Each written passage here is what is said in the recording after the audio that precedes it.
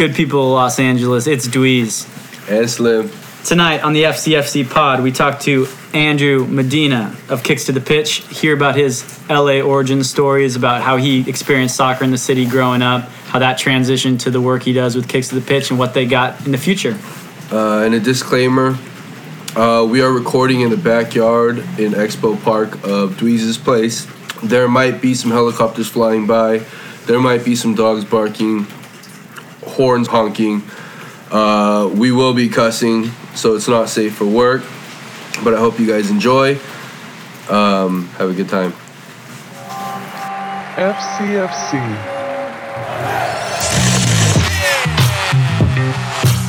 Light that candle. La vela está encendida. LAFC are back in black.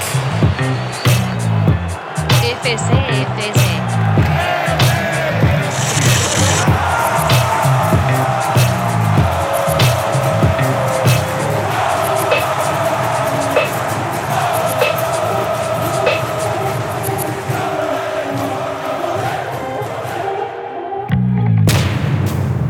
Welcome to FCFC Pod, where we look into the Los Angeles football community through the eyes of two scholars and an asshole. Today we have someone, a friend of mine who just happens to be deep into the soccer community in Los Angeles through an agency that he works with called Kicks to the Pitch. He's also done a lot of journalism in his day. He doesn't like to call himself a journalist. He also hosts the Kicks to the Pitch podcast that happens weekly. Today we have my friend Andrew Medina. Hello. Junior Post. Let's go. Cheers, boys. Thank you for having us. You guys will expect to hear the usual planes overhead, dogs barking, horns, everything. So, Occasional flight over. We just want to welcome you guys out here like we welcome Andrew. And Once as always, you start hearing helicopters, that's when it's the real deal. yeah, this is part of the podcast. The helicopter's actually just a sound on our soundboard right now. Every time a beat drops or something. We're in a studio in Burbank. We're just kidding. We're doing this in the studio. We're live from Red Bull Studio, baby. Introduce yourself. Tell us a little bit about your story of, your love for football. I mean, that started as a baby. My first memory of soccer, period, is like very like faint and kind of like blurred memories of my dad watching the World Cup in 90. And it was Spain was playing the US, and I remember like Tony Meola, he had his slick back hair, and I just remember him, and it was like I remember the blue jerseys they were wearing, and I remember my dad like giving a shit about it like way too hard. Remember that was my first memory of like, what the fuck is this? Like, can I cuss, by the way? Yeah. I think that's all of our dads, right? What? Not my dad. Not so much you, but Your dad was a World Cup guy? yeah, Koreans, like anything Korea, like Yeah. Same? Koreans have the biggest level of pride country-wise, I think. Yeah, well, my dad was born in El Salvador, but he's nationalized American citizen. But I thought you would be like, my dad's also Korean. We're also rocking with him. I feel Korean in many ways. I drink more- like you guys, That's You're more of a U.S. fan than a Mexican. yeah. That's another weird, Ooh. interesting story. So like, I am Mexican Salvadorian. My dad was born in San Salvador, which is the capital of El Salvador. My mom was the first in a family of 9 born here in Boyle Heights. Wow. So obviously, I grew up more Mexican. My mom's side was huge, and it's funny because I have so much family in Mexico still. We hate each other when the U.S. plays Mexico, and that's such an odd thing for me because I do root for Mexico. Like during the World Cup, I rooted for Mexico, but when they play each other, and that comes down to when I grew up. Like the way it also coincides with the way I got into soccer was I started playing, and I was very timid as a child, like very very quiet and timid, and I played soccer just like every kid does. And then probably around like 9 years old, I really started to like pick up, and I had a season. I scored started making all-stars and doing very well. And then I ended up playing club, and when you play club, you go to, it's like a higher level. You have to try out for the team, pay a lot more, and then inevitably you're playing with like some real kids, and they're not necessarily from your backyard. We were playing with 90% Mexican kids from like Bell Gardens, Compton, South Central. Like I mean, these guys were ballers. It's like a AAU travel team. Yeah, exactly. Okay. That's how I would compare it to. And then there's levels. Yeah. There's like bronze, silver, gold, and then once you get to like your teens, there's premier. So like we were playing silver for the majority of my time, and then gold, and then premier my last 2 years. It was funny because inevitably I'm playing with all these first generation Mexican kids or Mexican kids that were born in Mexico and that grew up here. So when they saw me, you can tell I don't have an accent. My Spanish is good, but it's not like perfect. It's not fluent. And certainly at the time, I didn't have the confidence to speak Spanish like that. So they roasted me. They hated me. They pocho this, gringo, all the whole fucking. So I hated that. You know what I mean? Growing up, I didn't have the wherewithal to like really, understand that or defend myself. Yeah. Looking back, it was just like I was a kid. I was, I didn't know, but You were witty so I rebelled against that. I was like, what, fuck you. It's not my fault. I was born here. And my parents spoke English. Like it's not my fault. But the good thing was it's like on the pitch I could compete with them. Or I was better than them in many ways. Especially when we got to high school and we had all these like kids from South Whittier. I'm from Whittier. And we had all these kids from South Whittier. And South Whittier is like again 99.99% Mexican population. Yeah. You're talking like, it's little Mexico down there basically. And when we integrated into high school, people would shit on me. And then we played soccer and they're like, what the fuck? Where were you playing? What was your position? My position, I always played on the wing. I played left back originally when I was coming up, and I idolized Roberto Carlos, so I didn't really like play defense like that. So I was getting up and down the pitch. I wasn't the fastest guy, but I was good with the ball at my feet, and I had I felt like I had good vision. A lot of it was decent at crosses. Work rate was crazy. Like, you're the second guy in the pod who cited Roberto Carlos as like the main influence. Monty's the same way. 100%, man. What about Roberto Carlos appealed to you? So I think for me, like I grew up in that era of that like iconic Brazil side where you had Ronaldo, Romario. I remember Bebeto doing the whole like baby cradle in the '94 World Cup. But seeing them play soccer was like you were watching art. It was a whole different thing. And Roberto Carlos was like, he was like this. He was like, it was like art but with brutality combined. And it was just watching him do things. I think the number one, like obviously that iconic moment when they played France and he scored that goal. Right. And he had Barthez just stuck, and I was like, what the fuck was that, And then whenever I could, I would watch Real Madrid. And I saw him score this goal. To me, it's the best goal he's ever scored. He was running out of bounds. He was playing on the left wing, obviously. And he's running out of bounds. And he kicked it with his left foot, like on the outside of his left foot. Curved it while he's running with two defenders on him. Curves it to the opposite post in the run play. It wasn't a free kick. And I was just like, I didn't understand it. It was just, crazy. Fast forward to a few years ago, I actually ended up buying that jersey, the game-worn jersey. I got to go to Manchester and I bought it from the game-worn jersey? Yeah, so it's a Champions League jersey. It's the authentic, like with the deca on it. Wait, you bought it? Yeah, I bought it. That's hard. Yeah. Me and Ben were there. I was like, I have to buy this. Shout out, he's like, Ben, friend of the pod. He's like, it's a lot of money. I was like, I don't care. I have to. But that's that was where it became like, at that time it wasn't it was almost impossible to watch soccer. There wasn't really internet. There wasn't. Games weren't really televised like that. I would watch like Fox Soccer Channel and watch like highlights, of course, of the EPL. And I remember like seeing Ian Wright and guys like that. And more I started paying attention. That's when it's just like I got obsessed. And that was before MLS. MLS started in like '96. So the only way I could watch soccer was like I would stay home sick from school sometimes and watch Champions League games. Or I would watch La Liga games. I remember seeing Roberto Carlos on Real Madrid with Raúl and Fernando Hierro and all these fucking legends. And then on the other side they were playing Barcelona. I caught this match with Philip Cocu and like Rivaldo and Overmars and all these again legends.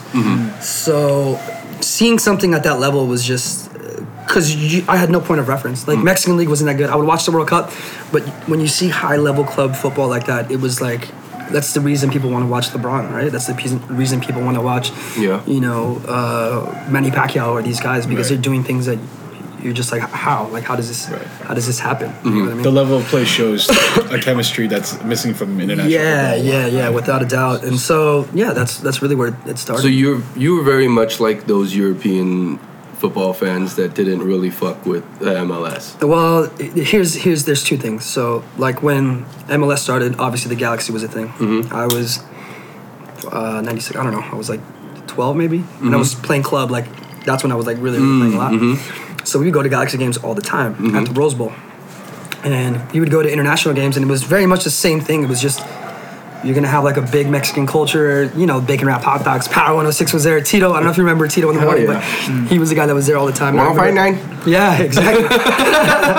But I remember going there and like having that atmosphere and having that vibe, and it was like I was like, all right, I fuck with this, you know. And then we went. I remember the first game they played the Metro Stars, and it was like I think like over 70,000 people at the Rose Bowl. It was fucking crazy, and it was there was no. I think the only SGs at the time were like the Galaxians, but it was still like very Americanized. They would play this like really shitty chant over the PA, and it was like at the time I had no point of reference. You know what I mean? So I was like, this is cool. You know, this is fun, and I was just young, so like that's all I knew. That's all there was. Did you have like by the time you went to that first Galaxy game, did you have a club allegiance at all? Did you ride super hard for Real Madrid by that point? Yeah, for sure. Because that's when, that was leading up. '98 World Cup was like everything changed after that, of course. But that was like I could just see it whenever I could. Like my stepdad's or my stepmom's dad went to Madrid. He brought us back some clothes and stuff. Like Real Madrid shirts and shit. So like. But it was still like I couldn't follow it. Like I couldn't go and like I would just look at it like there was no beIN Sports at that time. No, there was nothing. But it's funny how powerful that first someone gifts you a kid from abroad is like. Like I still have some of the kids that I kid, and like you're like that's your allegiance. What was the first one you got? I got a United kid way back. Yeah. It's when Park Ji-sung was like about to sign or something like that. Yeah. Someone gave it to you like they gave you the plague. Then forever. I was looking at Arsenal right now. I'm not sure. You got an Arsenal fan? Which one of us is the player? You got an Arsenal fan. Oh man. Okay, so my cousin's a big Arsenal fan. I'm sorry. Reverting. Back to the. So ironically, like you talked about your first kid, I played my club's team. We were called. Our name was Inter. I didn't know what Inter was. Yeah. I just remember seeing we had like the old patch where they had like the snake, and we had that on our jerseys, and we had the blue and black stripe. Those were our first kits. So I didn't know what it was, and then I played FIFA. I'm like, oh shit, they're from Italy, they're from Milan, and then whatever I could learn, I learned about them, you know. But then I saw Roberto Carlos, and I was kind of obsessed. I found out that he played for Inter back in the day, and so I started paying more and more attention to Real Madrid slowly. But my first kit was an Inter kit. My dad got it for me. And then I started paying attention. I saw Phenomenal Ronaldo. I was like, oh, he plays on Inter. That's amazing. And then he signed for Real Madrid, later on. Yeah, that was the pathway there for like. Yeah, and that was. I mean, he's like my probably second favorite player of all time is Ronaldo. He's phenomenal Ronaldo. Yeah. But that's it started from there, and as it grew and MLS grew, and once for me it changed pretty dramatically when StubHub opened and I went to Galaxy games and I was just bored. Not the first time I've heard that. I was just a lot of people I know. And then the whole David Beckham thing, and I went to a lot of those games, and it was fun. But I was just like, at that point, I was watching games in Europe, and I was like, man, this is horrible. This is like stale. I felt like it was lazy, and then the products, like they were a great team. And don't get me wrong, like I'm not one of those guys that like shits on the Galaxy. I think they were tremendous for American soccer, period. I think without them, there's no way MLS and American soccer would be as, speaking of helicopters. This one's hovering. Oh, wait. That's LAFC Rich watching what you say right now. You only need to be careful when you start seeing the spotlight in the background. That happens sometimes. So, I give them their praise and their, they are the winningest team in MLS. Yeah. They got... From day one, they actually got some of the biggest players. Carlos Hermosillo back in the day, you talk about Jorge Campos, you talk about Luis Hernandez. Those are big Mexican icons, and that was huge, And so I give them their praise. And then getting, David Beckham, Robbie Keane, they drew the world's attention to our league. However, I felt like they just got super lazy, and in terms of like I'm not even talking about the on pitch. I'm talking about the way they branded themselves and the way. They never really represented Los Angeles. There was an identity crisis there, and for me, and... Can you talk us through a little bit of that? Galaxy just released their like season teaser or something like that, and so a lot of people have been saying, oh, it's like a return to like the grid and the form of like what LA should mean, and like some LAC fans are like, oh, they're stealing a page from our playbook, or they're doing that. But what did you see that they're missing? Because I hear that critique a lot. I've said that a lot on the podcast. So they don't it comes from like working with them on the agency side of things. We've worked with them in the past, and they were open to a lot of things. Like we've done some cool things with Justice Artists back in the day. We did a really cool like locker room of legends type of thing.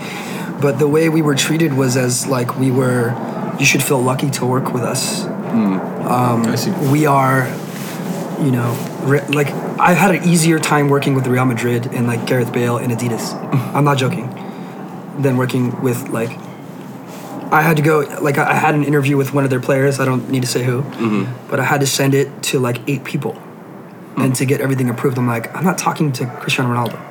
Yeah. You know what I mean? I'm like, you guys are like, congratulations, but chill out. Like, what's going on here? You know? And it just like it really rubbed me the wrong way. Like, you're trying to be like this like Hollywood Santa Monica club, and anyone that's from LA knows that that's not LA. Yeah, if you want to be a Santa Monica club, you have to be in Santa Monica. Yeah, and like you know, a lot of people talk to the point of them being in Carson. That's sure you can argue that. No one ever says, "Yo, let's go to Carson." No one says that. No one. And I'm sorry, like that's just the truth. I'm born and raised here. Like I have unapologetic about it. Like I have. They're coming for you, man. The Galaxy got their helicopters out for you now. I have nothing to hide in that situation, you know? So for me, the brand and the product and the atmosphere was horrendous. I remember one of my favorite things, I think the really like nail in the coffin was, I have cousins that are from Playas Tijuana. They're big Cholos fans. Galaxy played Cholos in a CONCACAF Champions League game, I think it was like 5 years ago. My cousins came down from TJ, picked me up at work, like, we're going to the game. Go to the game, we sit with near the riot squad. Cholos took over the stadium. Cholos are way louder. Like, I mean, it's not even fucking close. Yeah. Cholos broke into the top stands over the riot squad. You could see the awning like bending from the way they were jumping, and it was like a quarter of what they had over there. The poor security guard was like, "What the fuck is going on?" And the riot squad was just sitting there like, wide-eyed, like, "What the fuck is going on?" They had never experienced that level of fandom or of like proper atmosphere. You know, and that's where I was like, "This is I don't really fuck with this." You know what I mean? And so some of this is like coinciding as well with your like professional career, and you're dipping into culture and you're writing about stuff. So you're now starting to think about it. You know, Beckham came in 2007, right? Yeah, I mean, I never called myself a Galaxy fan. The first season I went to a bunch of games. I went to games here and there. I went to I maybe saw Beckham play like 4 times maybe throughout his tenure. But again, it was just I was there, and it was hard too because I was very much like a Euro snob, 100%. Not even gonna like deny it. So I would be there, and there would be like an offsides call, and there'd be like a guy next to me like, "Is it offsides on us?" And I would be like, "Oh my god!" I would get filled with rage. But then you know, in retrospect, you have to have that learning curve for these people because we're not in London, we're not in Madrid. No one's, you know, I can't shit on this guy that hasn't been following the game his whole life. So. There was that, of course, but again, it was just being there and being bored and not having a good time and just being like, man, this is. There wasn't like a vibe to it. There wasn't like if you're an Arsenal, I can tell I kind of knew you were an Arsenal fan. You know what I mean? I could just tell. There's a vibe to this guy. A philosopher over practicality. yeah. You know, I think thoughts. Therefore, I miss trophies. You know, you can kind of tell. You know, like for a Galaxy fan, to me, it was like I couldn't. There was no culture to it. There was no thing to it, you know? Yeah, we since 96 and we win. That's great, you know? And I think the last thing I'm going to say about this is, like, we went to shoot a documentary for the first El Tráfico. And we were talking to fans in the... I wasn't wearing anything. Like, I was... You know, LAFC had just started. I was getting into it. I was, you know, getting my feet wet. But I wasn't, like... hardcore LAFC, you know. I bought season tickets, you know, but I was like, all right, I'm gonna see what this is about because all my family was involved, my friends, anyone that I was involved with in media was kind of on board. I was like, cool, let's check it out. And not only that, but working with LAFC beforehand, they were so transparent and so cool and invited us to every single thing they did. And they opened their arms, they gave us press passes, whatever the hell we needed, we were there. I mean, it was amazing. So we went to the StubHub. One of the camera guys knew someone in ACB. So that's Angel City Brigade. For the people who might not know, their support group in StubHub. Yeah, so they sit behind, I guess is it their north end? I think. Yeah. So they have like a little caged off kind of area where they do their tailgate. So we walked in and I thought, cool, we're gonna interview these guys and we're just gonna get some perspective. We're gonna do like a fan compared it, like, you know, little documentary. We're gonna talk to some fans, whatever. And we'd already talked to like 5-6 people, and it was awesome. Everyone was so cool, like playing beer pong, drinking, like everyone was really cool. And this guy comes up to me right away, like beelines for me. He's like, "I know who the fuck you are," and I was like, "What?" And he starts like getting really aggressive with me. I don't have like a big following or anything like that, you know. And he starts like, "Don't come here, like bring that propaganda, blah blah blah. And I was like, what are you talking about, dude? I'm just gonna interview like one of your guys. And then their capo comes up, and he's like very aggressive, and it was really funny because he's wearing a Marseille tank top. So it's kind of Why? It's the hardest team in Europe. You didn't know? Yeah, I mean they are, but it was just really weird for him to come up to me like that wearing a Marseille, and I was just kind of like, and he got in my face. He's like, "Get the fuck out of here!" He starts yelling, "Who the fuck are you?" Getting like really aggressive with me. And then the guy brings up my Instagram and he goes to where I like got my season tickets. He's like, "This is you, right?" And I'm like, "Yeah." He's like, "Get the fuck out of here!" So we get kicked out, and we're media. Like we have full media credentials, camera crew, mics, like everything. We're trying to do our thing, and I was like, "All right, cool, man." I was like, yeah. So that put a bad taste in my mouth, obviously. And then once LAFC came, it was like, yeah, this is it. You know, since the opening game, it's incredible. Everyone from the front office to everybody. You know, Rich will come and say hi to me, give me a hug. Ben, Pat, everyone. I know everyone by first name basis. If I need to get into a press conference, I talk to not even Ben Shee, the other Ben. I forget his last name, but Goldman. Yeah, Shout out to Ben Goldman. Yeah, shout out Ben. He brings me in. Come on, let's go. Boom, sit down. You know, so they have an understanding of Community. community. Yeah. You know, and I feel home when I'm there, and I don't feel at home with 3 people. I feel at home with like, whatever, 30, 40, 50 people. I always feel at home there, and it's people that I recognize from my city, you know. And when you're there, there's real tailgate, there's banda, there's Korean food, there's Mexican food, there's all that. It's like it's LA, it's a culture. That's where I was like, this is it. And then going to the game, it was just Yeah. So this is the last question I'll ask you before we take a little break. But have you ever had that feeling before in Los Angeles, like for something else, like that sort of open door, this is home Not at feeling? all. Can you Not at all. compare it to anything? Not at all, because nothing. When we think of American sports, there's always a disconnect between you and the team. Always. You can love the team and stuff like that, but you don't get and sit and like hang out and like have beers with the players. Yeah. Like we can do that. That's incredible, and it goes to LAFC's credit and the people involved. They went to Dortmund, they went to all these places, and they saw what was happening. You know what I mean? And they said, we need to make this about the fans. They did a standing room only. That's incredible. Like people don't realize how fucking incredible that is. And in the world is paying attention to us. You guys have caused people to riff on your chants. That's insane. That's crazy. No one in America has done that. I don't think people understand the cultural context of what's happening. It's a whole different thing. And I've been to games in Marseille. I've been to games at Old Trafford, Bernabeu many times. Mexico, Chivas America, Cholo Stadium.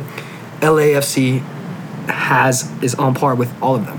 So not even like a music experience or like a restaurant that you love. A in LA? music You ever feel experience, that? of course. Like I work in hospitality. I work in the bar industry. That's different. You know that, of course. So it's almost more similar to that. than Or it we is were to talking about sports. or like Low End Theory. We were talking about Low End Theory earlier, and that was another thing that I always felt home. Came, talked to people. We're all vibing to the same thing. We're all felt like a community, proper like family is what it felt like. So yes, not so much in the sports sense, of course, but in a cultural sense, I felt like that many times in LA, of course. Yeah. But from the soccer, to have that in soccer, what I was always wanted, is it's incredible, and that's why I heavily fuck with LAFC now.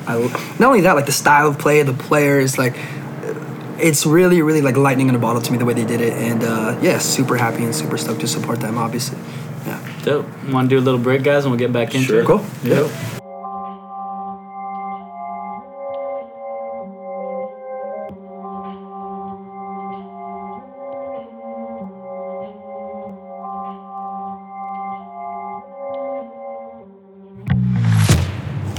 Got Andrew here, and in the first segment, something we didn't quite get into, but is sort of the main reason we wanted to bring him here today is this guy runs the show with Kicks to the Pitch. For those of you who said before, Rich runs the show. Rich runs the show.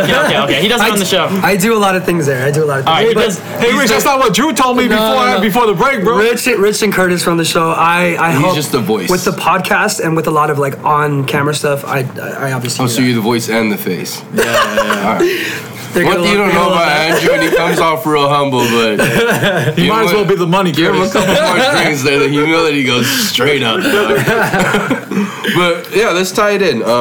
How Kicks to the Pitch and LAFC kind of, intermingled to get you into LAFC, and give us more info on Kicks to the Pitch. Cool. So Kicks to the Pitch was kind of incredible. I knew Curtis I met him around the 2010 World Cup. I live in Whittier. We were living in a house at the time with two of my friends. One of my friends was a graphic designer, and he had this brand that he was doing. And he always told me about his buddy Curtis that ran Dunk Exchange. Dunk Exchange is a traveling... Damn. I mean, he owned it, so he was part owner. So he was part of like a sneaker movement. I got very much into sneakers and like streetwear culture. So I always kind of like fucked with both sides, you know, because streetwear and all that stuff hadn't really permeated soccer at all, really. You would have collaborations here and there, like Mr. Cartoon did a couple collaborations, but it wasn't nowhere near what it is now, you know. So Curtis saw an opening, and we would play soccer together. He loved it. He was into basketball, but he loved playing soccer with us because there was a lot of parallels. A lot of the movements and like the runs and stuff were very similar. And he just really got into it. He was traveled a lot. He went to a bunch of World Cup games. And then Curtis could talk to anybody. Like he's so incredible. He has zero fear. We went into a meeting with MLS, and he had like a sweaty hat on, and we're sitting at this conference table with all these like suits, and he just doesn't give a shit. Yeah. And he just says what he says, lays back, and doesn't care about his language. Like, he just says how it is. So I like heavily like, I was like, man, this is incredible. So I fuck with Curtis because of that. Like he has no fear, and he's shown me so much in that aspect. It's No like, fear, shameless. He teeters the line. Yeah. Shout out Curtis. Yeah, no, like I love him and I hate him so much. It's so funny. Like anyone that works with Curtis, I think has the same I sentiment. think that's the consensus from what I've heard. Consensus, but I love that guy. Like, he's love given me the Curtis. He was world. awesome. Like he really has given me so much. So the way it kind of happened was I was actually my dad started a nutrition shop, and like he wanted us to like take over this business. It wasn't really what we were into, me and my brother, but we started doing it. And I saw Curtis doing his Kicks to the Pitch thing slowly, and I found out that he had sold his share for Dunk Exchange. And he just started doing like mock-ups of like he'd do like a QPR kit with like a Jordan, and just do like kind of like what is it called where they do the grids, like the photo grids, and it's just like stylizing, you know, putting like a style or like a fit Like with a jersey. a vision board. A vision, kind Yeah, of, but yeah. like doing it with like, here's a QPR jersey with a nice blue and white like Jordan retro, and then people started like, oh yeah, translating like soccer into fashion in a very small, basic way. And then I hit him up. I'm like, hey man, what can I do? I can write. Like I've done stuff in the past. He's like, awesome. He's like, let's talk. We met, and then the first thing I ever did was we went to San Antonio, and it was U.S. versus Mexico, and we got Stash, who's a very famous graffiti artist. He's done a lot of collaborations with Nike. New York guy, like, came up through the 90s. Just a legend, if you know anything about streetwear and graffiti, like a fucking legend. He did a collaboration with the U.S. men's national team. We did customized kits with Stash graffiti for the numbering and the lettering on the back. Sick. And then he did a live art installation prior to the match, and we had a big party with US Soccer. And that was Sick. my first introduction. I was like, holy shit. That was the first time I got a press pass, first time I got to go on the field, and I got to experience, like, we were walking out of the tunnel, and the stuff that Curtis and Stash kind of like ideated was like, that was like on the walls, like the Of graffiti. the tunnel. Yeah, of the itself. tunnel. Wow. Sick. So like one an team, experience. whatever their thing is, like one team, one nation, or whatever it is. Yeah, yeah. And then it was like Stash graffiti. So and you I was saw- like, what the fuck? So you saw like a vision board come to life. Yeah, it just like, I was like, holy shit. Now, I was needed, Kicks to the Pitch a thing before this project, or was this the first? this was the first thing. That was the and first that's thing. the first project that they came out with. That's really hard. I think they did a collaboration with Bait, but this was the first big thing that I remember, where they worked with like the U.S. men's national team. Wow, that's Yeah. huge, man. So that was the first thing, and I was like, okay, like, what are we gonna do? Like, let's go. Then it just became like writing articles, and I just would write whatever the fuck I wanted, basically.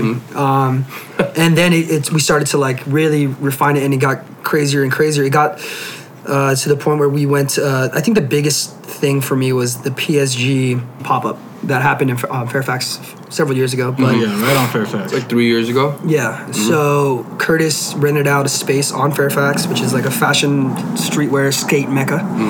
And he did a collaboration with tons of artists. I mean, we had custom PSG surfboards, jewelry, art, of course, and then like sneakers, everything you could want, like a full-blown 360 pop-up from front to back.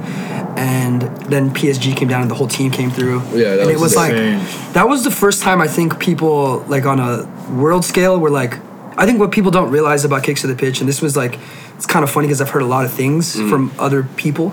People got like jealous. People don't like us a lot in some aspects.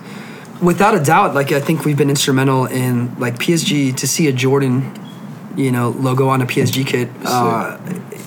It's because of us. Like Yeah. I'm not like it's 100% because of us.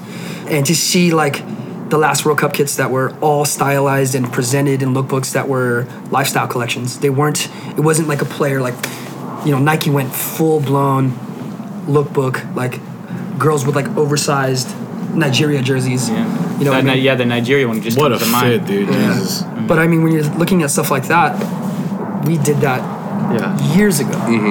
And it was people paying attention to us. And it was gratifying and it was incredible because, there's no money behind us really. Like we get money here and there when we work with certain agencies and with certain brands. But it was 150% passion and struggling and yelling at each other and all that, but also like 150% believing in the vision. Like, as corny as that sounds, like we believed in it full force, all of us. Again, there's a lot of back and forth, a lot of pull. It's incredible to see this little niche we've carved out for ourselves, and it's awesome to be a part of and to like have a voice and stuff. Yeah, like to back up Drew a little bit, like for those people who aren't very like streetwear acquainted and stuff, Fairfax is one of like the 4 most important streets in terms of the streetwear universe in the 100%. world. Yeah, 100%. And these guys, Kicks to the Pitch, brought at that point still a French team that was yet to be like truly global to one of the most important streetwear universes, and kind of melded those things together. Yeah, like that's a really. Where did that event take place? Where it was at the I can't think of the name of the space. Something letter.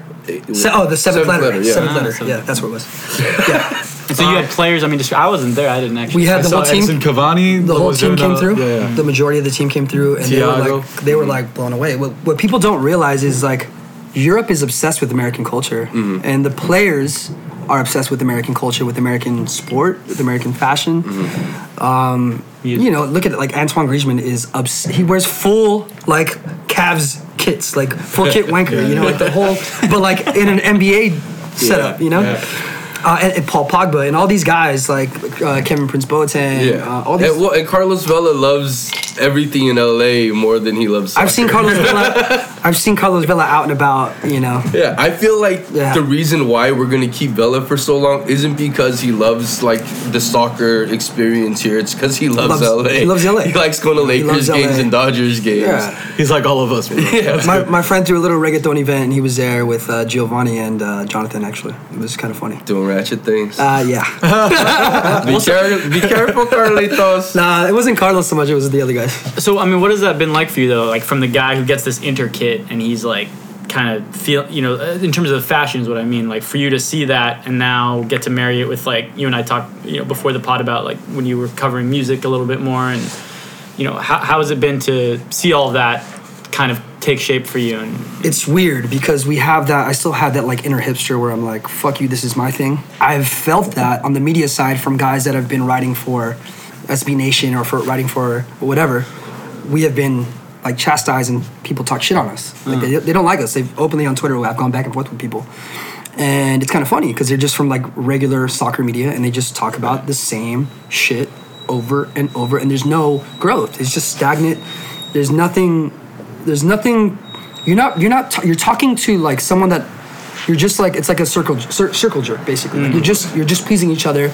You're just talking to the same crowd. You're not expanding. You're not bringing other eyes to this. The whole reason Kicks to the Pitch exists is people, like we have these things called 23 dinners. The last one we did was in Chicago for MLS All-Star in Chicago a couple years ago. And it was incredible because we had heads from US Soccer, heads from Nike, heads from Adidas, heads from Real Madrid.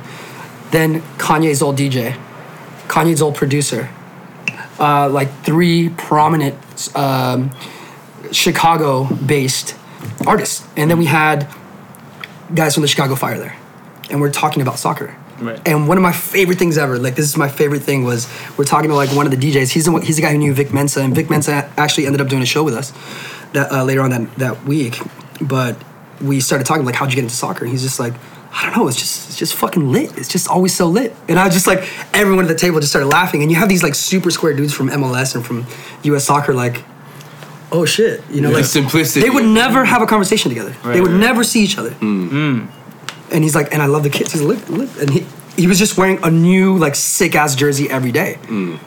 And now it's crazy. I'll go to like Lock and Key, or I go to wherever, even on the west side. I'll go to like Bungalow or whatever. See and guys, DJ Zoe in his freaking kit. Yeah, Zoe. I fuck with Zoe too, man. That's the homie. Arsenal. But you see him. You see these guys coming into the game through fashion. Some people come to the game through FIFA. You see Pusha T on stage with soccer kits. You see even underground rappers. No Can Do would always be famous at Low and 3 for rocking. Tyler would rock a Juventus kit. You know what I mean? Like you would see like Waka with Atlanta United. Yeah, and Waka's like heavily. Waka's like the first fully MLS. Yeah, he's like heavily fucking with them. And Atlanta embraced that and was like, we're bringing fucking Goody Mob, we're bringing Outkast, we're bringing all these guys to the game.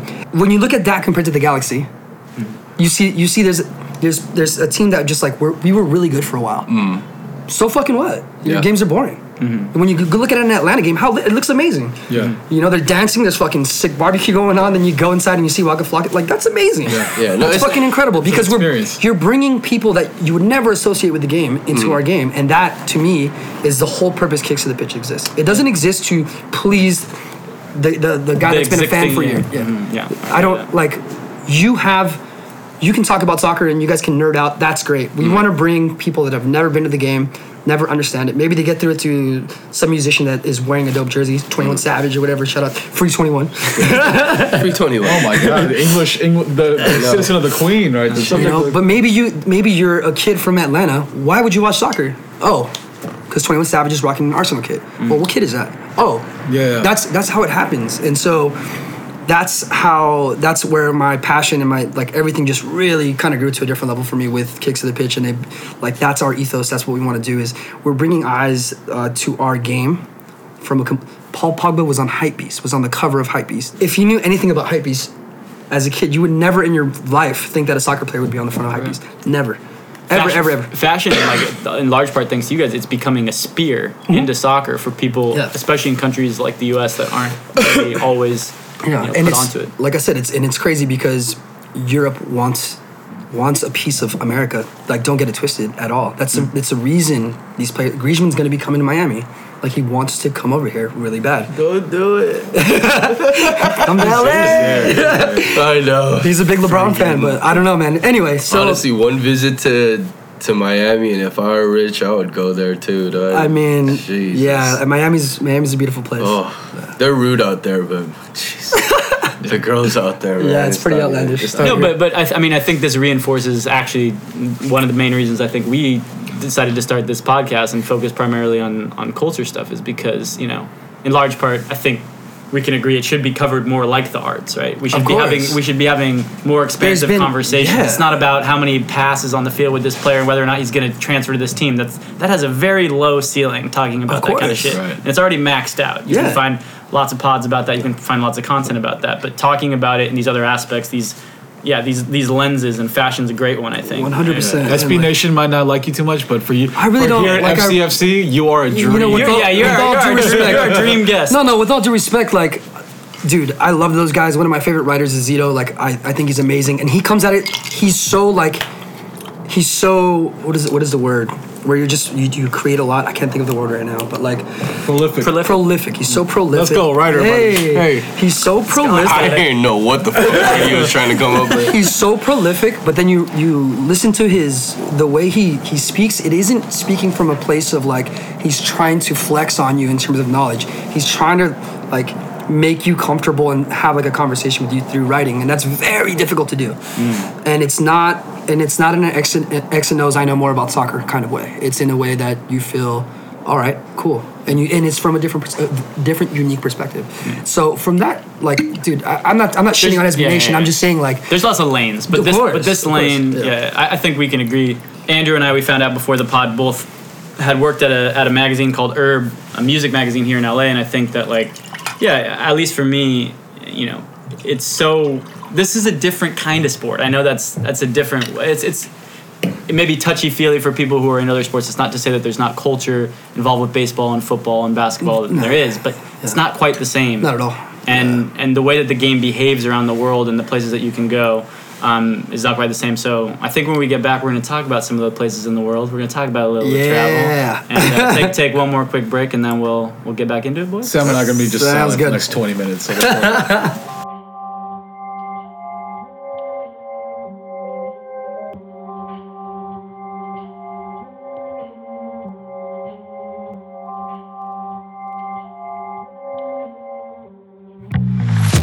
So We're back with Drew. We just wanted to hear more about just kind of how your upbringing, Salvadorian father, Mexican mother, American household, speaking English, how that led you to root for Team USA, and what that meant for like you traveling the world to see soccer around the world. Well, I think my dad rooting for the U.S. obviously meant something, but more so it was, like I said, the upbringing of playing soccer with a lot of Mexican kids that hated me. that really was that at a young age I was like, well, I'm rooting for the U.S. now. But inevitably, like, I loved so many Mexican players. I loved Jorge Campos. I loved Matador, Luis Hernandez. Like, their Aztec kits from the '94 World Cup are probably like one of the best kits of all time. You wrote a big feature on that. I wrote a big feature on that. That was like the most iconic, one of my favorite kits. Just a beautiful kit because it exemplifies the culture, and just to be able to infuse that in the whole fighting spirit and the Aztec, it was just amazing. Anyway, I started following the U.S. national team, of course, and I got more and more obsessive as more and more as information became readily available through the internet and whatever. And I saw a lot of players that paralleled my upbringing. Landon Donovan grew up very close to where I played. I played Landon Donovan's like club team, not his team, but like the younger version of his club team, Cal Heat. So they were like a big rival for us. They're from like 909 area. That was a hotbed for soccer. I saw in Landon Donovan someone that was very similar to me because he wasn't like the most articulate Spanish-speaking person in the world, but he did his best and he tried. And he was a Mexican-American. And I saw that and I was like, I fuck with this guy. And I saw guys like Claudio Reyna, Marcelo Balboa, back in the day. Although Claudio Reyna, I think he has like Uruguayan blood, but still like a lot of Latin influence going into the U.S. men's national team. And people that I looked up to, and I was like, oh, this is a story very similar to mine, or something that I saw as just like people attach themselves to national identities. So that's how I started following the U.S. really. And, it got more and more. It just grew from there, and me being able to travel to San Antonio was awesome. And it got to the point where I was like, I need to travel to watch soccer. I got more and more obsessed with Real Madrid, especially after the '98 World Cup. After seeing Zidane, I bought that was like my first big soccer boot, was the Accelerator. And I just got obsessed with Zidane. Watching him play soccer was like watching like someone dance or something. Like, it was incredible. What was the documentary called that just like hits him from every angle at the game? Yeah. And it's like it's I think it's just his name. I think it's just Zidane or Zizou or something. But it's just incredible. Like, I saw him play. I saw him play with the friendly against the Galaxy. That was amazing. But my first international experience was going to the Bernabeu. And in like 2007, 2006. Wow, so that's the first one you went to outside the U.S. Bernabeu. Straight to Bernabeu, man. Yeah, I went straight to the Bernabeu. I got like the whole scale of seeing supporters chant for the entire 90 minutes, hearing the noise. Like, there was like a certain lighting to it. When you watch like old movies or you watch like an old game, it kind of has this like haze to it. There's something like very like graininess, beautiful, and like yes, it's like a little kind of just like a tint or like a graininess to it. The lighting, it had this like lighting, and it sounded like thunder because the way the Bernabeu is built, it's like built like a beehive. It goes straight up, so it was just so fucking loud. And that was my first international experience. Did you cry when you hear the first Madrid? No, I was more like, I was just so shocked. Yeah. Wow. Like, wide-eyed. I saw Raul, like some guy I've idolized forever. Yeah. Iker Casillas and all these guys. And so I didn't travel a lot until I started working for Kicks to the Pitch. I went to the Euros. I saw Poland, Ukraine, and Marseille. I saw Spain, Italy, and Saint-Denis. And then I saw Wales and Northern Ireland, so I got to see the whole Will Griggs on Fire chant live in the flesh, and I was just like, this is fucking it. This is fucking it. And then I've been to the Bernabeu maybe like 5, 6 times. Wow. I've been to Old Trafford, went to Man United, Liverpool. An incredible story was like probably the best week of my life. Hummel reached out to us, and they invited like maybe 6 or 7 different media outlets, and I was the only one from the US. To Spain, so I went to Madrid, but it was the Copa del Rey final, the last match at the Vicente Calderón, and it was Barcelona versus Alaves. It was Neymar's last game for Barcelona, so I got to see Messi, and then later on that week I had to go to London. I met up with Ben, who now works for LAFC. He was working with us at Kicks to the Pitch, by the way. Shout out LAFC Ben. So I met up with him in London, and they were doing the Nemesis, the new Messi boot at the time. That was the launch in London. And it was, I mean, they flew out. Every media from all over the world was there. It was incredible. Like one of the biggest events I've ever been a part of. Interviewed Timo Werner, all these, it was incredible. 2 days later, I talked to my friends at Copa 90 Europe, and they got me a ticket through Heineken to go to the Champions League final in Cardiff. So I took a train from London to Cardiff, dropped my bags off, and then met with some people from Heineken. They gave me that's when I cried. So they gave me a lanyard. We went up to this press box. I saw like Luis Figo, Aitor Cantara, like all these like legends. And we're going up this escalator, and I'm like shaking basically. And then we walk into this suite, and like a little girl. Yeah, we walk into this suite, and I kind of just like lost it. I was like, holy shit! Like I started crying. It was Juventus versus Real Madrid. The last 2 years ago. Open bar, 3-course meal, like free food. And it was funny. There was like these young, cute little like Welsh kids that were like serving us, like in their teens, whatever. They're like, would you like some champagne? And I just fucking grabbed the champagne, chugged it. I was like, oh my God. It was like me and this Juventus fan. He was like, we were just kind of had this moment. It was unbelievable. And I got to see Real Madrid, like my team, win the most prestigious thing in the world. Like it was a bucket list. It was the second of the three, right? It was the second of the three most recent. Like they won, they lost, and then they won 3 in a row. Yeah. So that moment was life changing because I went from seeing, and I'm not a guy that shits on Messi, but from seeing Neymar and Messi on Saturday, and then the following Saturday seeing Ronaldo. So that was like the most amazing week of my life, pretty much. And since then, it's a hard week to beat, I think, for any football loving people out there. I don't want to even talk about my travels anymore. Dries can talk to you about his travels too. That's pretty insane. I saw Atletico Nacional play a few times. I was in their turn-up section in Medellin. Made some friends with some guys. None of them were named Luis Figo. This guy's passing Figo on the elevator. Yeah. So the power of the press pass, y'all. Power of knowing, and like I make friends with whomever I can, and it's not even like to like get things from them. It's just like when Poet and Vuj and these guys from Copa 90 Europe come down, we hang out, we go have beers, like for real. So when I go to London, I hang out with them. It's not like this weird like awkward thing where I'm trying to get things from them. They're just like, yeah, we got you, and it was amazing. So that was like obviously the greatest thing ever. After that we did a couple things. We shot documentaries in Chivas America, another bucket list thing. That was incredible. One of the great things about Andrew and one of the talents he has is saying really douchey flexes in a non-douchey way. Fucking hate this guy. But see, the thing is like, well, where can you go from here, man? You've already like checked all the buckets. No, the thing is like I don't come at it from a place of like I don't know what it is. Like I understand how prestigious and how amazing these things are. I cried at that place because I knew the gravitas. I knew what it meant. Yeah. You know what I mean? I knew how prestigious and how lucky I was. And dreaming of that moment from the time I was 10, 11, 12 years old. It's incredible. So having that just like it made everything surreal. And I went to a game in '94 when I saw Bulgaria and Sweden when they were here in the Rose Bowl. That was amazing. Lucky to go to Chivas America in Guadalajara. Went to a couple of Cholos games in Tijuana. But yeah, I've been around, and now I'm just so blessed and so lucky to have a real soccer atmosphere. Like, yeah, we got some breaking news. Andrew's actually going to run Cristiano Ronaldo's soccer camp on the planet Mars. So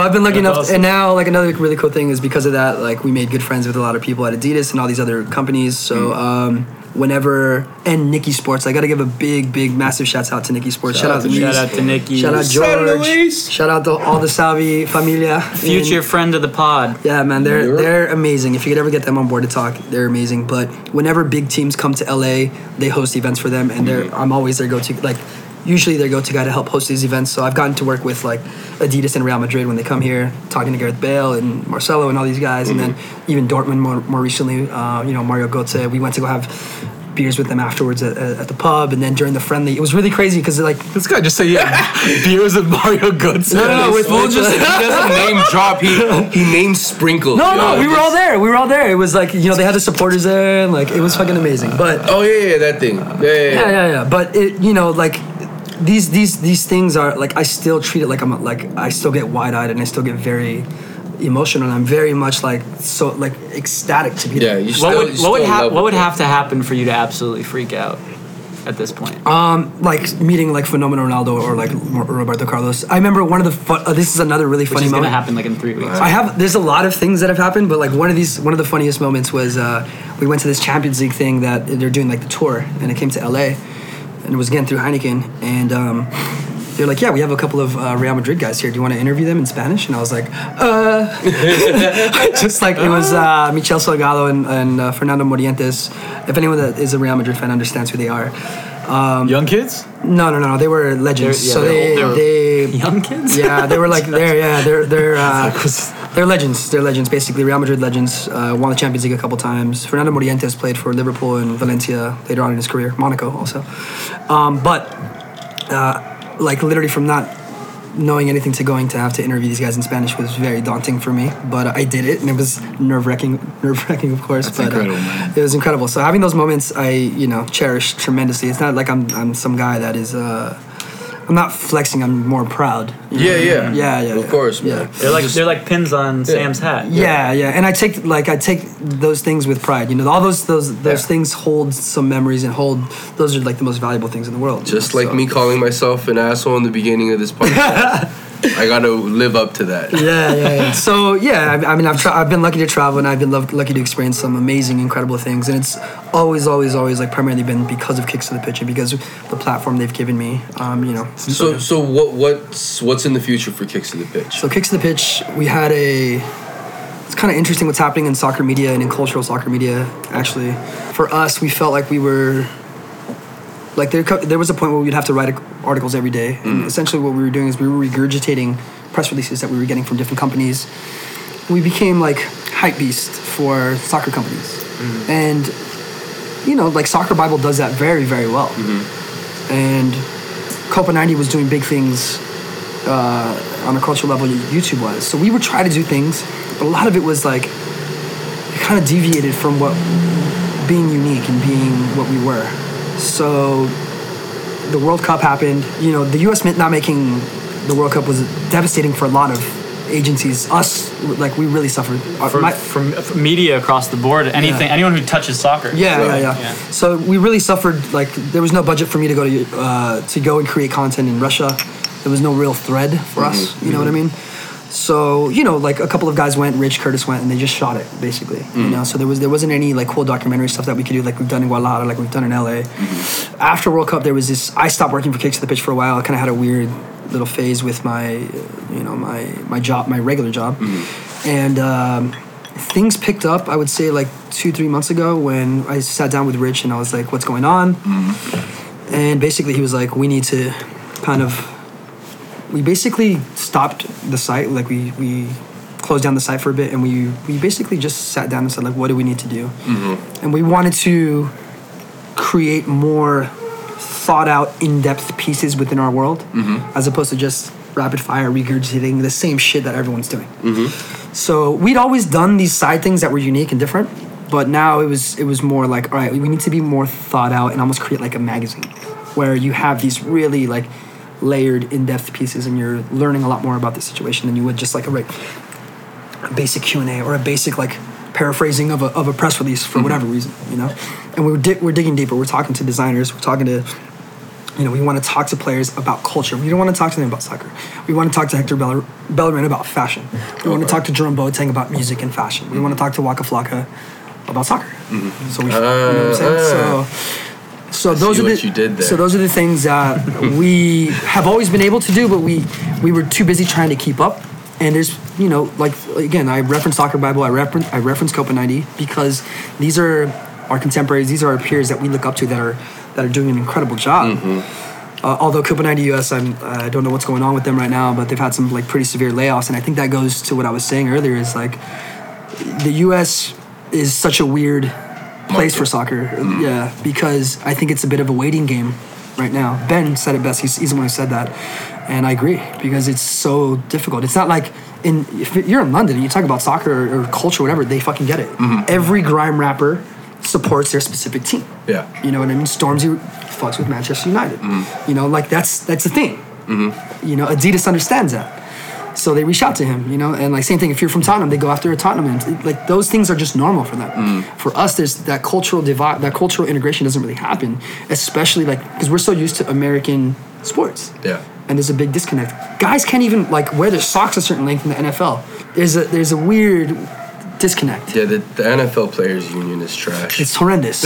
Your Players Union sucks, It's horrendous. And for the people, the league that has done the best job of it is the NBA, in my opinion. You know, especially with flipping up the kids and like really making individualism a thing. You mean when they come out with Los Lakers and Los C? No. I don't mean that. I don't mean that. Nueva York, baby. I mean when they do like, you know, I mean when they do. Although I do fuck with like the Chinese New Year, you know, some of the stuff that the Warriors The have done. Houston Rocket shit and all that Yeah. stuff. Yeah, But I mean, just from a design aspect, making really dope, unique kits all the time. That's cool. But so for Kicks to the Pitch, it came a thing of let's really like focus and make these things more in depth. And then we started with a bunch of different things that have been in the talks for a while. One of my favorite things that I'm super happy is coming to fruition is called Kit Stories.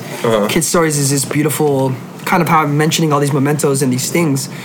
We're talking to people in soccer media and culture, and we want to do this with like hip hop artists. We want to do this with presenters. We want to do this with all kinds of people in soccer media worldwide. And we wanted to tell their story about soccer and their memories attached to their kids. Right. There's these Real Madrid kids that I have, like that Roberto Carlos kid, means everything to me. Everything, because that was my lineage. It was my way into the culture and expressing myself in a way. So, and inevitably that comes for you guys. I know 100%. I'm with two like of my Korean homies, and we've watched Korean game. I've been to Korea with Sam. Oh, I went to a Korea Seoul FC game also. I forgot about that. Yeah. But I didn't make it because I was hungover. How you gonna let Drew make it for you, bro? Hey, bro. we went hard Well, at Korea. Drew and I took a day off. Drew was injured for a couple of days because he freaking almost died. I fell off a stage. Yeah. Yeah. They played. Is that like a euphemism for like getting really drunk? Or No. something? I fell on my head. He literally fell off got of too the excited. stage. He got too excited when a Dr. Dre song came on, In Korea. and I fell off a stage. yeah, he fell off a stage and landed no. like on his face. Yeah. And Yeah. No, it was well, real. like not like flat. You know on what? his stomach, face. I kind of scorpioned a little bit. Okay, nice. You belly flopped the heart. It was funny because he lived. Yeah, but people were worried. People were genuinely People worried. were worried. It was like a 14-foot high. Like it was 14 feet, Yeah. Jesus Christ. It was beautiful because like I relate to that, and I relate to you guys so much because you guys have such national pride, and it's beautiful. And I think that's like one of the most beautiful stories, and one of the ways people connect with soccer the most is through national pride. And you guys are big Korean fans. I love watching, getting up, woke up at 7 a.m. and went to Mama Lion to watch Korea. Yes, and sir. it wasn't the best outcome, but it was still amazing to be with you guys and to see that. Yeah. And so I love that. I fuck with that so much. The Kid Stories thing is Ben was the first guy that we reached out to because he talks about his love for Manchester United, for LAFC, but also his Korean heritage. And he gets emotional. And if you know Ben, him getting emotional is weird because he's the most callous, like sarcastic asshole on the planet. So seeing that facade like chip away through soccer was fucking awesome. So these Kid Stories, people don't realize, like, some people, you buy a jersey and you just, whatever. Like, to a lot of us, these things are like sacred. Yeah. It's a very, very big deal. Right. And I consider it like, the stories that you're going to hear from this. We just did Rich, and he talks about his Jamaican upbringing and things like that. And he talks about how he got to Arsenal and Thierry Henry and all these things. And it's just beautiful. It's such a cool way to tell a story about someone's way into soccer. Because for so many people, especially on the media side of things, on the basic X and O media side of things, they look at us and they're like, look at this douchebag or whatever. He's, and they look at us as, they don't understand that there's a whole like lifestyle and a real love to what we're doing. I'm not just wearing a jersey. I don't just wear a jersey. Yeah. I would never do that. Yeah. There has to be something attached to it. For me, that Korea pre-match kit with I had to buy that. That was just like the most fire kit I've ever That one seen. goes So- home. Well, you've been to Korea, so you. I've been to have Korea. I connection. have good Korean homies. K-Town. Yeah. I fucking love K-Town. K-Town holds you down, bro. It's good. Don't worry. So You have I the pass to I work. felt that connection. Yeah. I felt that connection. So again, and there's a lot of other things. Like there's going to be this amazing story we're doing with the designer of the Copa 19 and how he started off doing like transportation designing cars and motorcycles, and how it evolved into footwear and lifestyle, and then he designed the latest Copa 19. And there's all these incredible, like, beautiful stories that people just look at an object and they think that's all there is to it, but there's so much more in there. So finding those stories, uncovering them, and showing. Now we're like, I love it because we're showing people on the other side, like, holy shit, this isn't just a boot. Like, this isn't just some guy didn't just fucking. No, there's so much history and that goes into drawing and like going back and forth and conception. Like, this guy was thinking of like space and like Ducatis and shit. You know what I mean? Like, that's incredible. These are incredible things that need to be told. And so it's awesome because we don't have to waste time in regurgitating the same shit. We get to like really focus and like tell the stories that we want and focus on it. And thankfully, World Soccer Shop has gotten involved, giving us some money, which is incredible. Shouts out World Soccer Shop. Shouts out to World Soccer Shop. Yeah. So and more importantly, like, I think now we get to focus and create like the best content that we want at our pace, and it's So it's super duper exciting. That's something we can both get down on, and I think like as we finish up our Phoenix Oolong here, tea time with Dweez. Hey. Shout outs to Mark Anthony Kaye for rising like a phoenix, getting back on the pitch today. Hey. My favorite LAFC player, by the way. His favorite. Mark Anthony. I think maybe. Mine too. Hey, is it only right that we tell our kid stories Yeah. right now? Go I would around the love table that. and I would love that. Can we rock that? Yeah. Just You in got- it, like, I think that's incredible. Go ahead. Ooh, you want me to go first? Yes. So If you're not ready, I So can do go your first. United kit and then do your Korea kit. That's the way we do it, right? So for me, you'll see mine, but I want to hear yours because I think that's important. I think instead of a United kit, LAFC took over that spot. I love that. I mean, I discovered the difference of being a Manchester United fan versus being an LAFC supporter.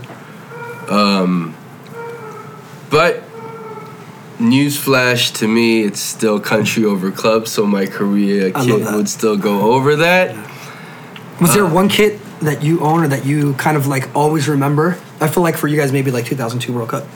Yeah, that 2002 World Cup, the ones that kind of looked pink. They were pink for a while, dude. Yeah. They had the That kind of global like stripe. and you guys had that like going on. grayish blue. Yeah. Those were Yeah. fucking fire. I love those. Korea's always had dope kits though. But that's the kit that I remember. But like the first one that I own that really has that type of weight for me is because I still don't own that Korea kit. But it's still something like it's your to me, if I it's see your grail, right? Yeah, Like, it's your that's the grail. Yeah. But that kit that I own, that everything to me is that black LAFC first 2018 Hey, inaugural season, baby. black kit. That first moment walking down Christmas tree when I just saw like all my family, uncles. I saw a band with like tubas. I'm talking banda, like fucking. All right, I'm talking like a band with like accordions and fucking drums. There's carne asada, there's Korean barbecue, there's everything. Yeah. Oh man, it was amazing. Yeah, man. I mean, I'm even talking from like the start of the kit launch. You know what I mean? Shout out the homie Ben who put all that together. You know what I mean? I know how much hard work he put into that. Having players up there, just having everyone up there celebrating. The big old group picture we took with the Hodor looking full in the front. Everyone knows exactly. If you guys were there, you know exactly what I'm talking about. He's a fucking club Iconic legend. moment, dude. Fucking club legend, Hodor. Have we seen him since then? No, nobody knows where the fuck that guy is. He's probably holding a door open somewhere. He lives in that parking complex, dude. And then for you mentioned Arsenal. Arsenal for sure. I mean, I'm a janky motherfucker, so when it comes to these like cool kits, and I couldn't always afford to like buy all the nicest gear, but I could afford to make my way around the world somehow. I don't know how to square that circle, but I think if I go back, I've only ever owned one United States men's national team thing. I'm actually like, I'm kind of on the sidelines. U.S. I secretly want the U.S. to win, but I keep my mouth shut about it. You're opening up Pandora's box. Yeah. So, but 94, man, the Stars and Stripes, right? And I did not have the real one. I had a shirt reprint or whatever it was. That's awesome. And I used that shirt and my mom, when she hears this, is probably gonna remember this. I used that shirt so much, and I was so corny, tying my little hair up like Kobe Jones dreadlocks. And I was they're gonna say like Brian Brian McBride with the like. Kobe was my guy, man. Kobe was my guy, and like I recently found out in '95, the year after the World Cup, he was actually briefly with Vasco da Gama in Brazil, which is my Brazilian team. Mm-hmm. When I was in Rio, I had a lot of really special experiences in the San Januario, and like. So that I kind of made my love for Kobe run deep, because it didn't run that deep when he was at the Galaxy, but. I had my hair all tied up, and I was running around in that shirt everywhere, and I ripped like the biggest white star just because I was playing with it so often, and my mom kept re-sewing that star. Like she would sit down and she would sew it, and I kept that shirt. Fucking incredible. She's got to still have it somewhere, and like I kept that shirt like. Forever, and it's still to this day the only U.S. garb I've ever purchased or ever owned. It's funny because I only have one U.S. jersey also. Yeah, and so I saw the U.S. play in South Africa when they were playing Ghana. Bob Bradley's I believe his last game in charge of the U.S. then, because they got knocked out after that. Oh, you're talking about the way back when it was like Jimmy Connor. Yeah. 2010, right? Yeah, no, 2000. No, the 2010 World Cup in South Africa. Yeah. You're right. So I'm sitting there and low key, I was hoping the U.S. performed well. I wanted Ghana to win. We were in Africa, and Ghana was the last African team in, and it was just like this. It was like a gut punch to the continent at the time, because Ivory Coast wasn't going to advance, and all these hopes with these other teams that weren't going to do anything. So I was happy to see Ghana go through, but I didn't even have anything U.S. on at the time. I didn't have my Stars and Stripes. That kit, I don't even know what the technical name. Do you know what that kit was called? Was it just called Stars and Stripes? I don't know the name of it, but I know it was exactly super iconic. Yeah, super iconic. Like a denim looking. It was almost like a denim looking one. Yeah, it was very, very cool. And so that's gotta be it for me. My first Arsenal kit. Also janky, in a different way. I got it on eBay because I was just a student, and I was a senior in college actually when they went on the Invincibles run, and I was just like obviously obsessed with Dennis Bergkamp, and I was like Thierry Henry, Dennis Bergkamp, Thierry Henry, Dennis Bergkamp. I didn't know which one. So I went with the blue, and I ordered it, got it to my dorm room. The blue like O2. Yeah, O2 on the chest. Yeah. Nice. And I got it at my dorm room here I went to Loyola Marymount University. Shout outs to LMU over on the bluff near the airport. And I got it. I remember opening it up, and I was so excited to rock it around campus. It was like, like I was gonna be the guy I was already playing on the club team there and shit. So I wanted to flex on people, let them know what time it was. The Invincibles. So I put it on though, and the neck choked me. Yeah. It was like some jankily made, horribly knocked off. From China? Did you get it from China? I don't know where. It was from eBay. It was just, I'm sure wherever it was made, they did not have my neck in mind. I'm not a big guy, but it was choking me, and so I couldn't ever rock it that much. So in both cases, I kind of didn't have a... But still, there's those grails, those things that are imprinted in your mind that you'll never... I can't wait for the Kicks to the Pitch kit series. That's all I'm going to say. Yeah, it's awesome. Josh, put us on. I love my LFC inaugural season kit, Carlos Vela, number 10. I think the 10 shirt, first 10 shirt in history is something very symbolic and sacred. So I was happy to get Vela's. That has a special place in my heart now, especially now that LFC has become like my defining passion and love. Mm-hmm. But with the Korea kit, like same as you do, he's like my parents could only afford like off-brand t-shirts. Be the Reds. Be the Reds. Oh, God, I have one of those. My mom works for this Korean bank, Uryeoneng, and then they made this run of pink shirts with the cartoon Chisung Park. It says, I love Chisung, with like a heart on it. With running, and I used to get like a lot of like homophobic comments about it. You need to reprint them. I don't give a fuck. You need to find them. Yeah, they're freaking iconic, dude. So I would rock that for all my games, all that stuff. And then most recently, for this World Cup, or this recent run with Ben's friends in Korea with Over the Pitch, they make a lot of official KFA licensed merchandise, but they got to print all the nameplates and letters and numbers. And so I got Ki Sung-young, which is the Korean captain who had a really shit World Cup and Asian Cup because he got hurt all the time. But I grew up with that guy. When he was a youth player at FC Seoul, and watching him for the last 10 years for him to become captain of Korea and seeing him captain the team, and for me to be able to spend my own money, it was priceless too. Let me tell you a little story about Ki Sung-young. Do you know how he married his wife? So she was the host of like a TV show or something. Was it like some American Idol shit? Because you guys love that shit. We love variety. When I was in Korea, No. there It was was seriously just- like 8 channels of just like people singing. Oh, yeah. Oh, Oh, yeah. my See, This god. is when he almost died and he had to stay home. So he was just watching TV, watching fucking I was just ordering StarCraft McDonald's to channel the door, like eating Egg Yo. McMuffins, you know, all jet lagged and shit. Lady. So Ki Seung-young goes on like a Korean like interview show, and like they ask, oh, what, like the girl who's now his Your wife ideal asks, type. like, what type of girl do you like? And he goes, I like your type. Right there, dog. Oh, Captain, my That's my Captain.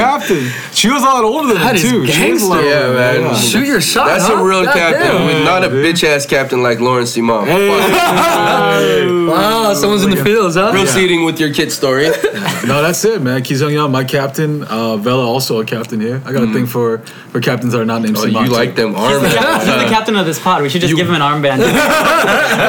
No, bro. Corny ass troll over here. Josh wants to tie his ponytails with the fucking captain's armband, bro. Oh, That's hell his yeah. dream. That's what I'm waiting for, man. I gotta longer. You know, so tea time with Dweez is first and foremost a predictions pool at the end of it. So I got a prediction to ask you as someone of Salvadorian heritage. LAFC's just signed their first Salvadorian player in Fito Zelaya. Yeah. Can you talk to me? Give us an analysis of where Fito is in his career and predict for me how many goals Zelaya scores this season. So admittedly, I'm not the biggest, like, I didn't grow up Salvadorian, I should say that. My only point of reference for like proper Salvadorian culture was going over my grandmother's house and having her speak Spanish. Her Spanish was obviously incredibly different from Mexican Spanish. And then the food. And everyone knows pupusas, of course, but we'd have like quesadilla, pan con chumpe, like amazing caldo. Like, I mean, we'd have like incredible food. And my grandmother had a pretty rough life. She wasn't like a warm, loving grandmother. You would come in and you're like, you look thin. There was love. That's good. That's good. It was love, but she was like, you look like shit today, or you hungover. Yeah. You know what I mean? Like that's how, like fuck, you know. But to me, that's still love. That's still like she's worried about me. I'm not like looking good or whatever. She's gonna feed you after that. Yeah. Yeah, but Little did she know you were showing up hungover. yeah, I was like, yeah, I fucking went to bed 3 hours ago. Yeah, so no, but it was amazing because you would feel the love through her food inevitably, and then being at her home and just being around her, like she loved that, right? I got made fun of for being Salvadorian also when a lot of my Mexican friends found out I was Salvadorian. They would it's a really derogatory term. I don't need to, Salvadorians and Mexicans historically do not get along. Is that an America thing or It's an America thing. Wow. Yeah. Okay. Yeah, because my cousins in Mexico are completely oblivious to it. Gotcha. Yeah, it's an American thing. So it because happens here. It happens here. It happens in Westlake. Downtown because It's probably a gang thing, like 18th Street. 100%. versus- Yeah, I'd say I mean, 100%. It's a gang thing. Like Big, Southern big, big California thing. Yeah. streets just move like prisons, pretty much. So Without if a doubt.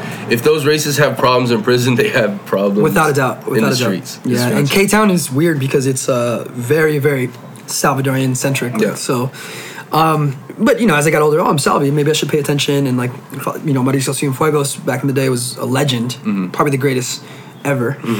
And Zelaya, to be honest, is from what I've seen over the past 6, 7, 8 years, probably the best Salvadorian player offensively.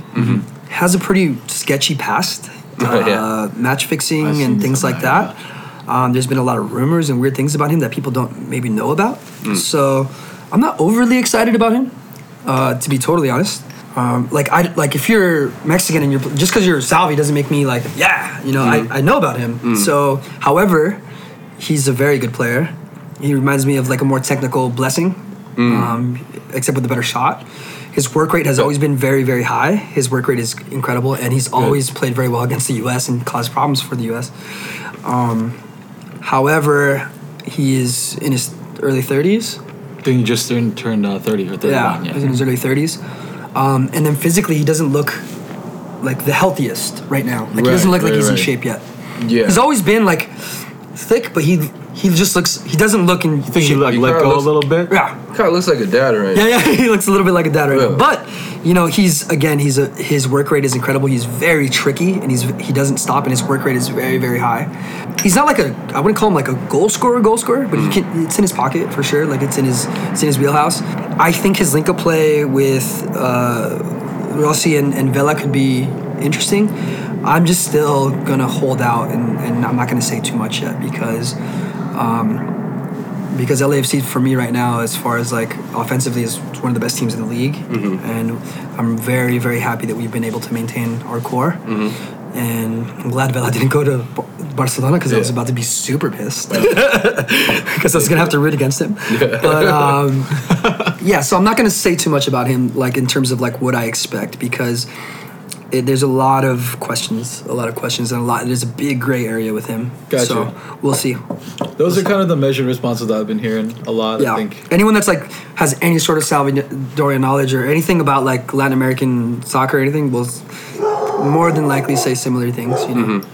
One last question, usually something that we talk about is, since you saw most of your LAFC matches from the press box, right? No. So I actually never go in the press box. Oh, really? So I have a season-long press pass, but I usually just go next to Ben and I go on the field. Mm-hmm. Or I have a season ticket, so sometimes I'll take my season ticket and I'll just go sit with the 3252. Oh, okay.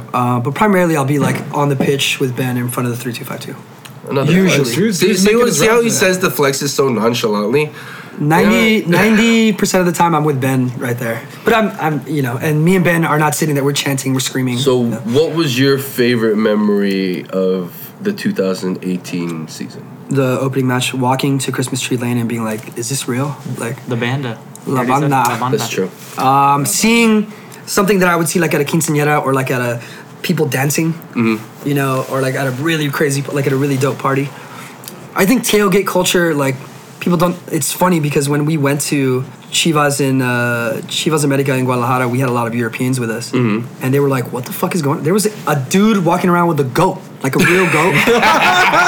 There was the banda, like I said, they were the same thing, whatever, like 5-piece grilling, elotes, micheladas, all this beautiful these things that we love about being in LA. It's part of our culture, yeah. So. Like they were like, why would I go to the game if in Europe they don't have that at all? They go to like a pub and then they go to the stadium, and then afterwards they fuck off. They go wherever. There's no pre-post culture. For us, Latin Americans, we fucking want to party. A party. Yeah, the game's at 8. Cool, we'll be there at noon. Yeah, 11. We'll be there at noon, and by the time we get in the stadium, we're fucking lit. Yeah, this is very true. And beer showers. It was funny. Like my cousin was there, and he brought his girl. And I was like, does she know what to expect? She's like, yeah, she'll be fine. I'm like, are you okay with getting beer thrown on you? And she's like, what? She looked at my. She's like this really pretty little like model girl, and she's like, what? And then my cousin's like, yeah, you'll be fine. And afterwards, I saw her. She's like, someone threw fucking tequila all over me. And I was like, did you hate it? Welcome she's like, to the game, baby. She's like, I loved it. I did not hate it. She's like, I loved it. So having that, and then seeing everyone from like all my media friends, all my work friends from like the bar world, the restaurant world that I like my day-to-day job is seeing. I walked and I was able to talk to like, I'm not like, again, I'm being very douchey right now, but like 30, 40 people that I knew very well, and it was incredible. Yeah. To have, like, I was talking with people that I worked behind a bar with my uncles, and then with, like, my Korean homies, and then with my, like, all these people, with, like, all these supporters that we're just meeting, and we're having this vibe, and that all translates to 150% in the stadium, and it's obvious. It's the campfire. It's the bonfire. It is. It's the thing that everyone, and it's something very special because American sports haven't seen anything like this, to be honest. There's tailgates, sure, but like not tailgates in the way we're including, all these cultures. And a place like LA that is, people always, this is one thing I have to say, and like, we're used to being told by other people, or transplants especially, or media, East Coast media, that dominate media, and they tell us what LA is and how it's Tinseltown and how it's glitzy and glamorous and no one cheers and no one gives a fuck. And Galaxy was, to me, in some ways, pandered to that a little bit. Absolutely, in the name itself. Yeah. We're the city with all the stars, right? Yeah. So that bothers me because while that is definitely a part of it, it isn't our city. It's only the gold that there's also the black. Yeah. Exactly. Most of those people that have stars on that Walk of Fame aren't from LA. I'm from LA. And so I'm used to, especially in the restaurant industry, you deal with transplants that tell you about your city after being here for 6 months. And then, well, who do you hang out with? Well, my friends from Iowa, my friends from Indiana, I'm like, well, who the fuck do you know from LA, dog? Yeah. Like, what are you talking about? So, and same thing. East Coast media is like, oh, look at all these celebrities at the Laker game. So when you go to a LAFC game, that's Los Angeles. Yeah. You pan that camera up to the 300 section, yo. That's Los Angeles. That's LA. That's that's why I feel so passionately about it, because it's not about glitz. It's about everything. It's about everyone. Yeah. And that is Los Angeles. You know, like you said, the black and gold. Like there is that glitz, but there's the grime, the people working their fucking asses off to the bone. It's so expensive to live here, and if you have a family, I don't know how the fuck you do it, to be honest. So for those people that are grinding and working their asses off, and they get to go to the game and mingle and experience and have that and let loose, that's Los Angeles. You're seeing Los Angeles in a real fucking way in that stadium. So that, I mean, that all the pride in the world, you know, happens there, and it makes me super, super proud, obviously. So I had to say that, yeah. That's perfect. That's a perfect way to end it, man. Yeah. I think, Andrew, thank you for coming on. Of course. It's been the FCFC pod. Before we go, Andrew, if you want to drop any of your IG, Twitter handles, as well as Kicks to the Pitch. I don't know them off the bat.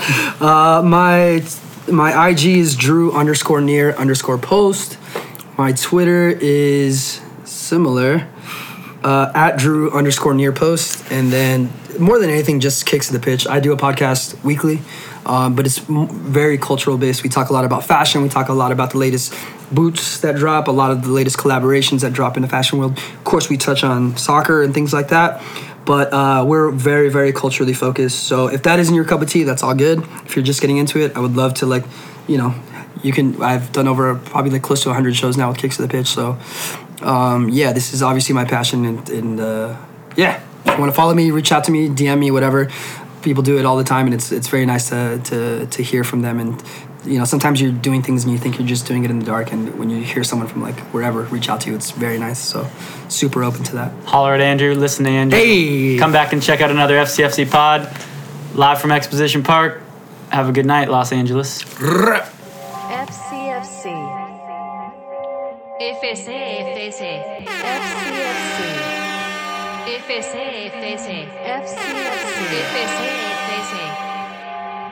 FCFC.